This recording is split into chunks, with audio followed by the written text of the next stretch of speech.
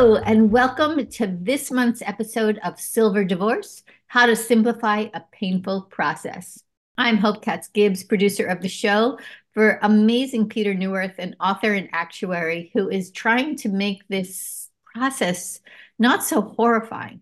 And today, our guest is going to do just the same. She is Lili Vasileff, a divorce financial expert, author of Money and Divorce, the essential roadmap to mastering financial decisions. Like, who doesn't need that?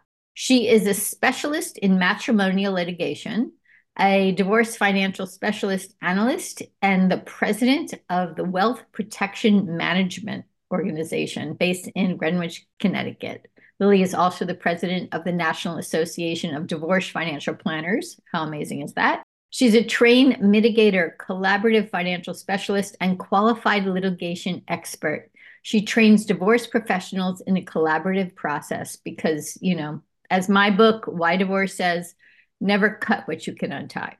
She is also a nationally recognized expert practitioner, speaker, and teaches financial topics regularly at the New York City Bar Association. So I'm going to stop talking and throw it over to our amazing host, Peter Neuwirth, to interview Lili. Take it away, Pete.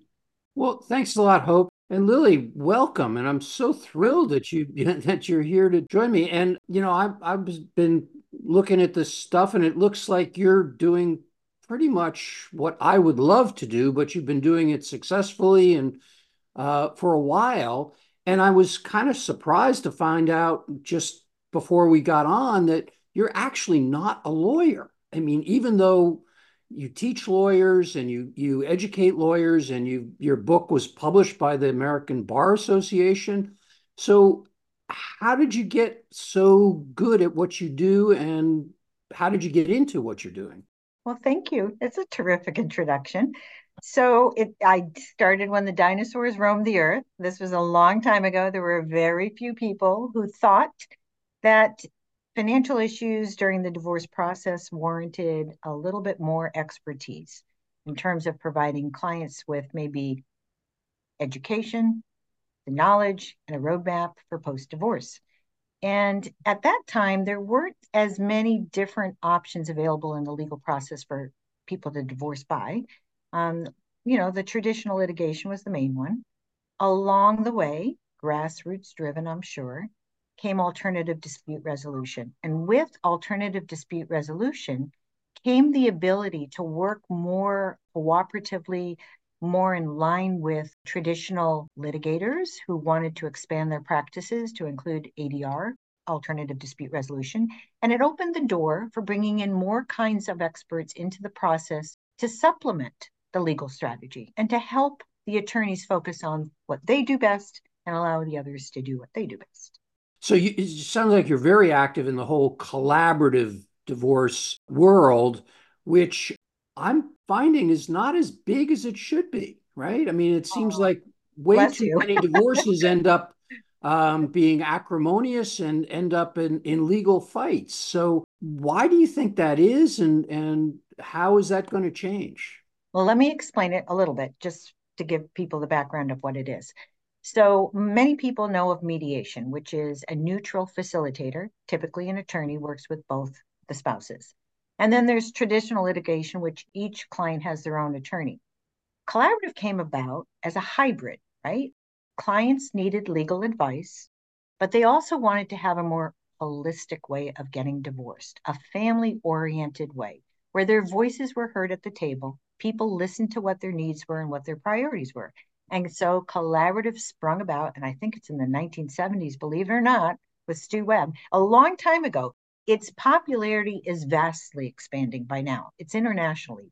Mm. And as a participant in the collaborative process, I'm a financial neutral. I sit at the core of everyone. So I am responsible for all of the gathering of the financial information, all of the financial analysis, all of the option building. And it's a safe, neutral, unbiased place where people can ask any kind of questions until they're fully satisfied. And my game plan is that no one walks away unless they feel fully informed. And that's really the crux of it. So you actually don't serve as an advocate for any of the parties. And No. that's a great place to be. And I would imagine these days, as people are realizing just how horribly expensive and horribly painful an acrimonious divorce is, business must be growing in that area. Well, I hope so. And this is why it's important to spread the word that there are alternative ways to get divorced. You don't have to be going to court. You don't have to be adversarial. You don't have to, pay your very last dollar to get through the process. Collaborative came about because it's grassroots driven. Clients wanted to have a client centric process. And Mhm. this is one of them. And it may or may not be for everybody, but it's absolutely another tool in your toolkit, right? To show people and talk about it and at least inform. Like I said, you and I seem to be we're in the same space, but Mm. my focus is on couples that are getting divorced at a later age, what I call silver divorce, but many people call it gray divorce. And that's because the stuff I work with are the very complicated assets, the life insurances, the pensions, the real estate, the taxes, to tax issues. And that seems to be more prevalent among older couples. But have you seen your practice shift towards older couples as that because it seems like they're the ones that maybe need even more help? I think you have your finger on the pulse of it. I mean, this is the segment of the population that has the growing statistics of divorce. For the rest of the population, believe it or not, divorce rate's been pretty stagnant since the 1990s.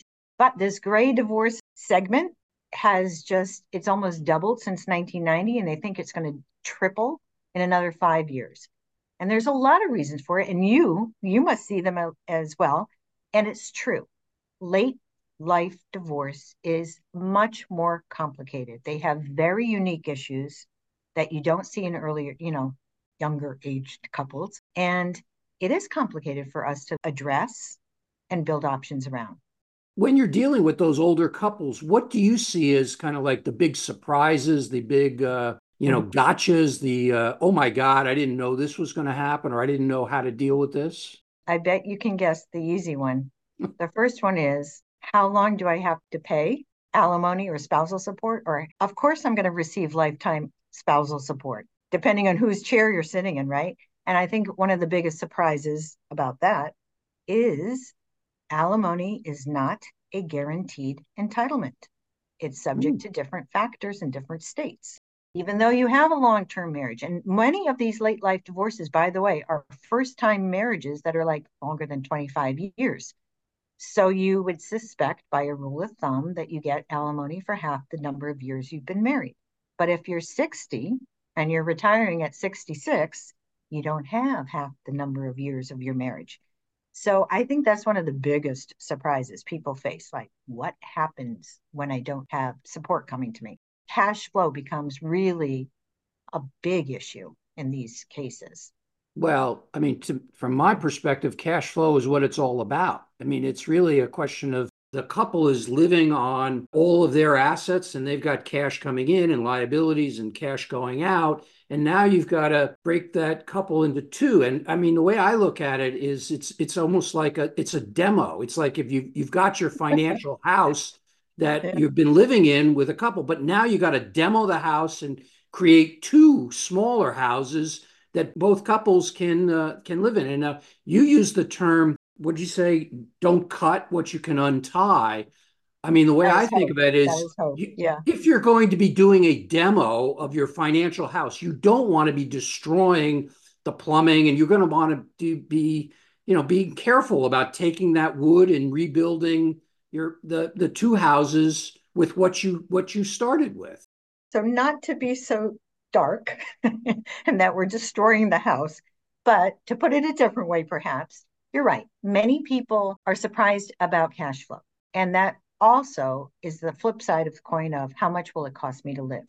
And you'd be surprised how few people can nail that off the top of their heads. They're like, what? Most people underestimate it by a lot.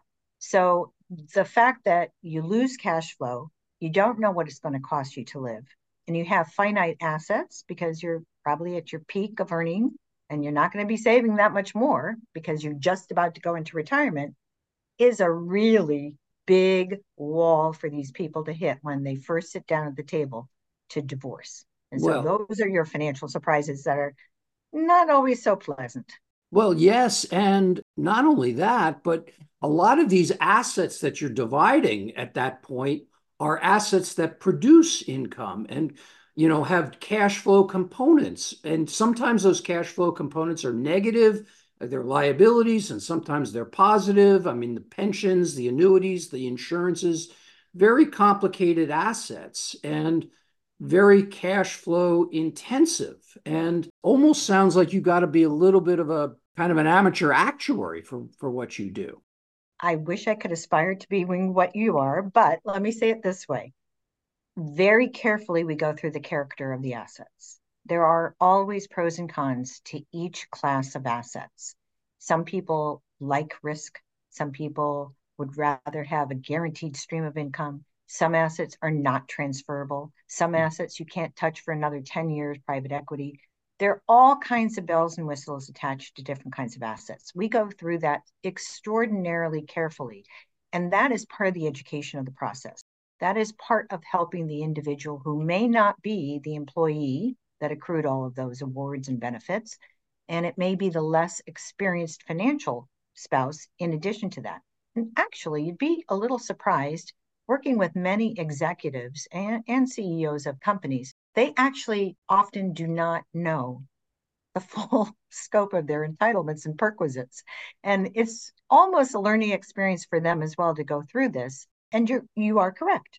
We have to really, I would say, carefully pull each thread to make sure a person or part of the couple understands what they're getting into, both the short and the longer term implications of it.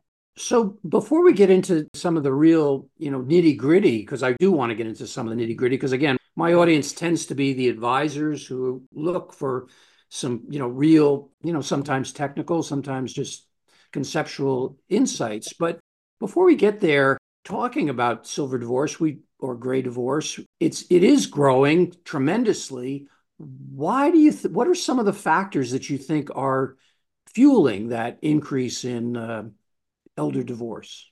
I think you're going to be a little surprised. Nothing different than anyone else's divorce. It's all related to the marital past. Lack of communication, lack of shared values, wishing for a more fulfilled life. And I think in part it's driven by longevity. People are living longer, they're living healthier. Maybe they stayed together for the sake of having their children become young adults. But it's the same sense of seeking satisfaction, seeking a happier way to be. And surprisingly, maybe to you, more women than men initiate divorce in late life. Interesting. So I guess my simplistic view was, well, there's been this pandemic and, COVID came, shut everybody in. And I guess my sense is, a couple gets shut in and back in early 2020, either they're going to get very, very close or they're going to say, that's it. I can't. So was COVID or the pandemic something that triggered a big uptick in your business? I'm going to share with you an interesting story. So I wrote an article saying that COVID brought about a tsunami of divorce. And then the very next day came out a study that said, gosh, the divorce rate has really dropped through the floor. Nobody's getting divorced through COVID. Isn't that interesting? So I picked up the phone and I called the editors of the article. And it turns out what they did is they went to the courts to see the filings of divorce. Now, Right. keep in mind, courts were closed for Right. 10 months. Right. And I said, did that occur to you that that might be a reason why there were no filings? And they were like flummoxed. They went, oh. So, yes, I think to your point, if there are tensions in any relationship, they were vastly exacerbated by the pandemic. And I think that is one of the main reasons why ADR took off, because you couldn't go to court. You couldn't file motions. You couldn't Aha. get out of my house. You couldn't do anything other than go through either mediation or collaborative, because there is no court filing at the outset. But aren't there also other life events that maybe happen at the same time? You know, the kids go off to college, and now you got an empty house, and you were married because you wanted to raise your kids and send them off. Now your job is done, and I mean, just a reassessment is I think that's what people were thinking for the most part, and it's been proven wrong. I huh, mean, it really comes around communication, a lack of intimacy, huh, unresolved issues, conflicts over money. Those were all the top factors. huh. Children leaving the nest and becoming an empty nester didn't really even hit the top nine, actually. Interesting. Yeah, Interesting. yeah. Okay. Okay, so getting into the silver divorce, I mean, you prefer the term. I prefer the I term don't. silver divorce because that's Yeah, on that's how I'm pitching. So if you don't mind, we can talk about silver excellent. divorce. Okay. But one of the things that I've noticed about, our my clients is that in silver divorce, one of the most confounding and complicating factors is when the period of marriage is just not as long as the period over which many of these assets are accumulating: the house, the pensions, the so forth. So you've got a period of marriage, but you've also got a period where both partners before the marriage were accumulating and bringing their own separate assets. So that whole notion of separate and community property for complicated assets is pretty gnarly, isn't it? So some states recognize separate property, others do not, where they put all of it into the same pot. So I practice mostly in New York and Connecticut, and you could not find two more different states if you tried.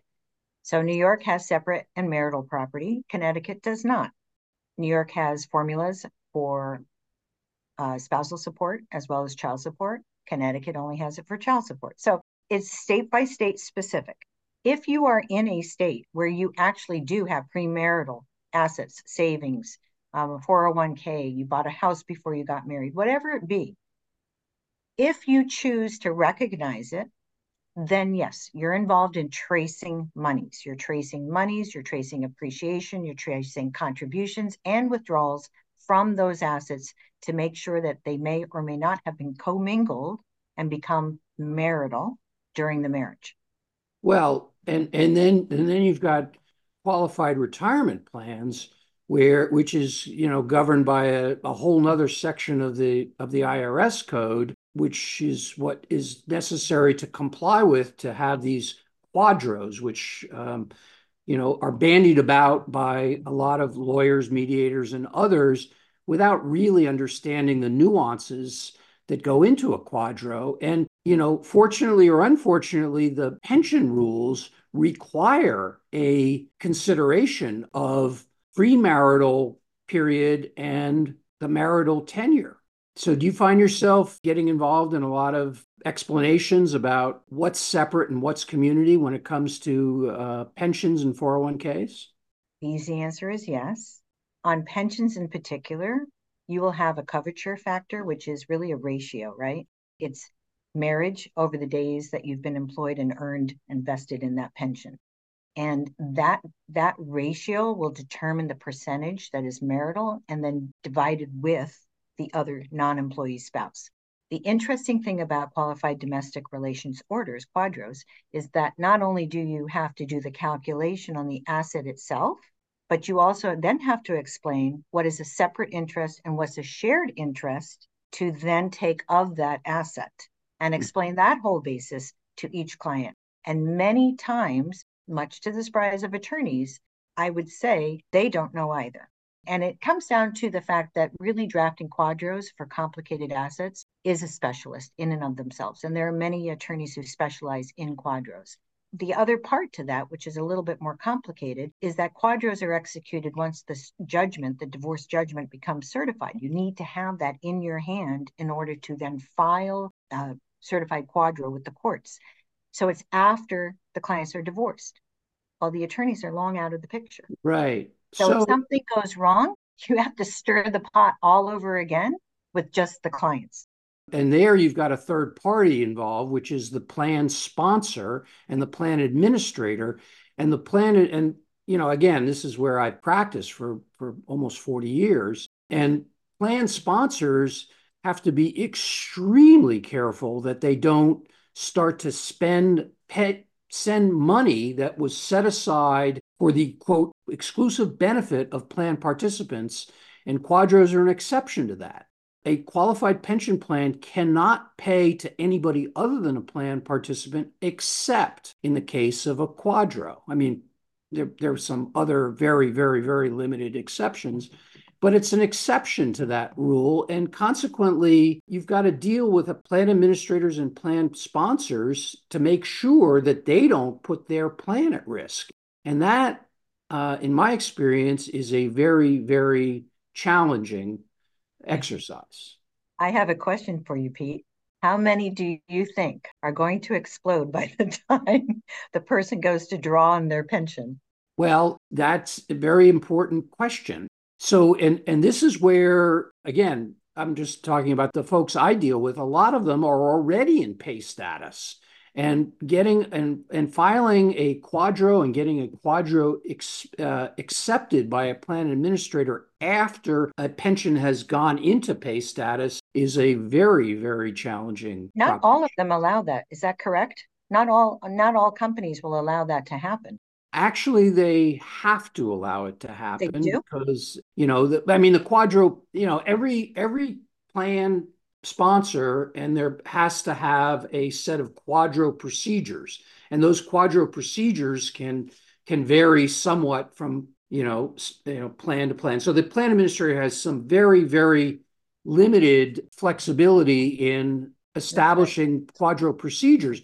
But once they're established, they're carved in stone, and the administrator must adhere to them. And we used to have a joke at Towers Watson where I used to work, where one actuary would ask another, "Have you ever seen a quadro that didn't have to get sent back to the judge for correction?" And the answer is no. Well, don't No quadro understand. is approved. I mean, I don't know what your experience is, but you probably had many clients have to get their quadro Well, corrected. that's why it's just waiting to happen, in my opinion. There's so many people that are not yet at retirement, but coming up to retirement, relying on quadros and hoping and keeping fingers crossed they're all going to work the way they should be working. Yes, and so this is why I recommend against quadros. I think there are better ways to divide up the value, even if it's just one of the couple is earning pensions. It's just like anything else that they earn. It's a salary that they're earning, and that's community, or that's a shared thing. So and this is deferred compensation essentially, but it's earned by and large during the marriage. Now, again, some of it might be earned before the marriage starts, and some of it during the marriage, and maybe even some of it in between marriages, because sometimes you're going to have somebody that earns a little pension, leaves the 401k in place, gets married, and then gets divorced, and maybe there's a quadro already, or maybe not, and then they come back, get remarried. And I mean, you can have very, very complicated employment and marital histories that, particularly when you're dealing with older couples who've lived a pretty long life already. And to your point, thank you for saying this. This is why financial experts are needed in the process, especially in silver divorce. Yes. Because not only of the character of the assets, it's the entire transaction of the assets that has to be really done extremely carefully. Now, and again, just kind of sharing my experience is that lawyers are kind of ill-equipped for that, because what happens, let's say a couple doesn't want to go through a quadro, and that maybe the one spouse has earned some pensions on and off throughout the marriage. And what you can do is just consider that asset as a marital asset, or an asset that has some separate property and some community property. But then you need to have somebody calculate what is that amount, what is that pension worth, In and today's dollars. in today's dollars, exactly. Exactly right. that essentially is present value. What is the present value of Mhm. that future income stream, and how much of that present value is community property and how much of it is separate? But once you have that number, once you can, and that's why I think quadros are a really bad idea, because if you've got a situation like that, it seems to me that the couple should sit down, agree on how the value of that asset, that future cash flow is going to be determined, and then find a way to trade. Okay, you take the pension and I'll take the house, or I'll So, take, so Pete, I'm going to play devil's advocate with you before sure, we, sure. create unemployment among quadro attorneys here. Again, going to the character of the assets. It works if you have other assets to offset. Number one, some people. Yes. Number two, a pension, don't forget, is guaranteed income for lifetime. You Mhm. can't get that in any other asset. So there's some really important characteristics that perhaps appeal more than just the dollar value to a person, right? Okay, so since we're having a point counterpoint, um, let me point out something else that Okay. is also a part of the quadro rules. A quadro can never provide an optional form of benefit that was not available to the Correct. participant on the day they got divorced. Now consider a participant that has already started receiving benefits, and let's Mm-hmm. say for argument's sake, that those benefits are being received as a life annuity. So spouse A is getting a life annuity from a defined benefit pension plan. Now you get a quadro, okay, and let's say the other spouse, is entitled to half of that, but they're not entitled to that half for their lifetime. Take, you can't even convert it actuarially to a life income for the alternative payee. That the only thing that alternate payee can get is half of the pension for as long as their ex lives. Right. And so it puts the couple in an interesting position, maybe a good position, where the ex spouse needs to be very, very interested in the continued well-being and long life of But you bring up another point, which is unusual, very unusual among spouses getting divorced. But I have had in certain instances where a spouse actually had terminal cancer and he chose the joint life survivor benefit, taking a lesser payout so that his ex-spouse could receive over her lifetime. and that That's but very that is, unusual. and maybe even unusual in the goodwill it shows between the Yes. spouses. Because I mean, what I've seen among clients and friends is that goodwill is only a very temporary and sometimes depreciating commodity. That's not something, this is outside It's of more emotional. my competence, but how do you maintain the goodwill necessary between divorcing couples to make that happen? Because that's a logical choice to elect a joint survivor so that your I ex know. is taken I know. care of. It doesn't happen often. But I will say the alternative dispute resolution processes aim to bring more of that holistic, thoughtful approach to divorce than the adversarial, burn down your house kind of approach, right? Right, right. Well, this is I tell you, if we could find a way to help couples make peace and peacefully settle their disputes, it might make some of the lawyers less well off, but I think in general that would be a good thing for everybody. Maybe not. Maybe not. I mean, I don't really see where they might be at risk of losing money if more people want to do something a different way. They're still involved. I mean, divorce is a legal process. It's not a financial one. It ought to be, but it's not. We don't Right. bring them over the finish line. So I think we are very much needed. I think attorneys are very much needed. And I think that grassroots will continue to drive positive changes through the process for those who are seeking it. Well, yes. I mean, I absolutely agree with you 100%. Lawyers need to be part of this process because you can't implement any of these, even the thing I said, where you kind of do a trade-off between the pensions and some other assets. You can't make that happen without attorneys who are on board. But it sounds like you work nationally. You work all over the. I mean, I just work here in California, so that's unfortunately the family law is complicated enough in one state. But how do you manage to keep all of those rules? Well, usually when I'm brought into different cases, although an exception is California, because I've done a couple of California cases, usually I'm brought in because the marital property is so complicated or has so many nuances to it, or there is such a power imbalance between the spouses that they really need someone to sit center and either hold a hand or keep the other person patient, right? Keep them in the game. So I'm not necessarily producing the legal reports for the court as I would in Connecticut and New York, although I did in Connecticut, I mean, in California, excuse me. But I'm there really focused discreetly on the financial piece of it, of helping walk the clients through it. Now, one of the things that I've become more sensitive to over the last few years is how difficult it sometimes is to get historical financial information. And then you need forensic accountants. So do you must work with a lot of forensic accountants on some of that that financial archaeology that's often required. So I myself am a master analyst in financial forensics. Oh, really? And Wow. yeah, and I thought that would be a great added tool in my toolkit. And it has proven to be exactly for what you're saying. Tracing monies, finding out where accounts went, looking at, historic data as best we can secure it, and giving, I think, peace of mind for what the history was to people. Right.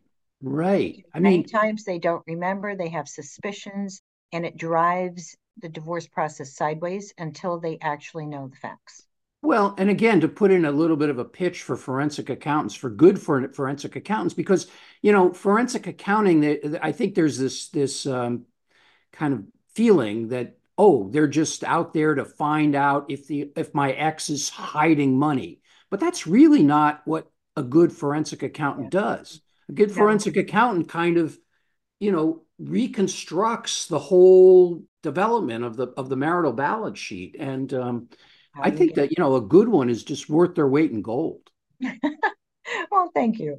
And I agree. And often, that is actually the first question out of a lot of people's mouths. We've been married a very long time. I don't know how long my spouse has been premeditating divorce, or I really haven't been involved with the finances. I kind of like to know what happened over the last 20 years. And those who are more suspicious will say, I'm positive they're hiding assets. I'm just positive. So you're trying to balance all the inflows with the outflows to demonstrate. It would be extremely difficult to peel off millions of dollars that you suspect from a salary of 300K. It's like, Right. I mean, there's a little bit of a mismatched expectation of, I think he's hiding money, with cost benefit analysis of what are we really looking for? And don't get me wrong, there are many instances where it is absolutely warranted and interesting to find. Yep, there's a lot of assets that didn't hit the table quite here. So, Right. you just have to know what to look for to get the validation to go after something. Right. Well, we're just about out of time, and but I wanted to end Yeah, by asking you, how can we make it, change the tenor? Because again, there's so much acrimony, there's so much fighting. What do you think, professionals like us can do to help the I, world become a little bit kinder when it I comes think to this? I think people enter into this process with an enormous amount of anxiety and fear. Hmm. If we as advisors can help them to prepare and better understand their financial circumstances, Hmm. they will be less scared finding out later what it is. And Hmm. all kinds of different pieces fly to that. So if we can help them prepare, tell them what it costs them to live, show them what assets are, explain what the debts are, help them gather their financial information, understand it, and then set reasonable expectations that if you have a pot of money, what do you think is fair to how to share it? If you have these kinds of expenses, who do you think should be responsible for them? Start the conversation so that they come into this process not being completely blindsided by their own ignorance and lack of preparation. Right. So it's really a question of combating fear and distrust, or fear, because the from the fear comes the distrust. And I think I agree 100% that it's all about helping people be less afraid. And how you get people less afraid is share more knowledge and explain to them that it's it's bad, but it's not maybe as bad as you thought it was going to be. So. Exactly right.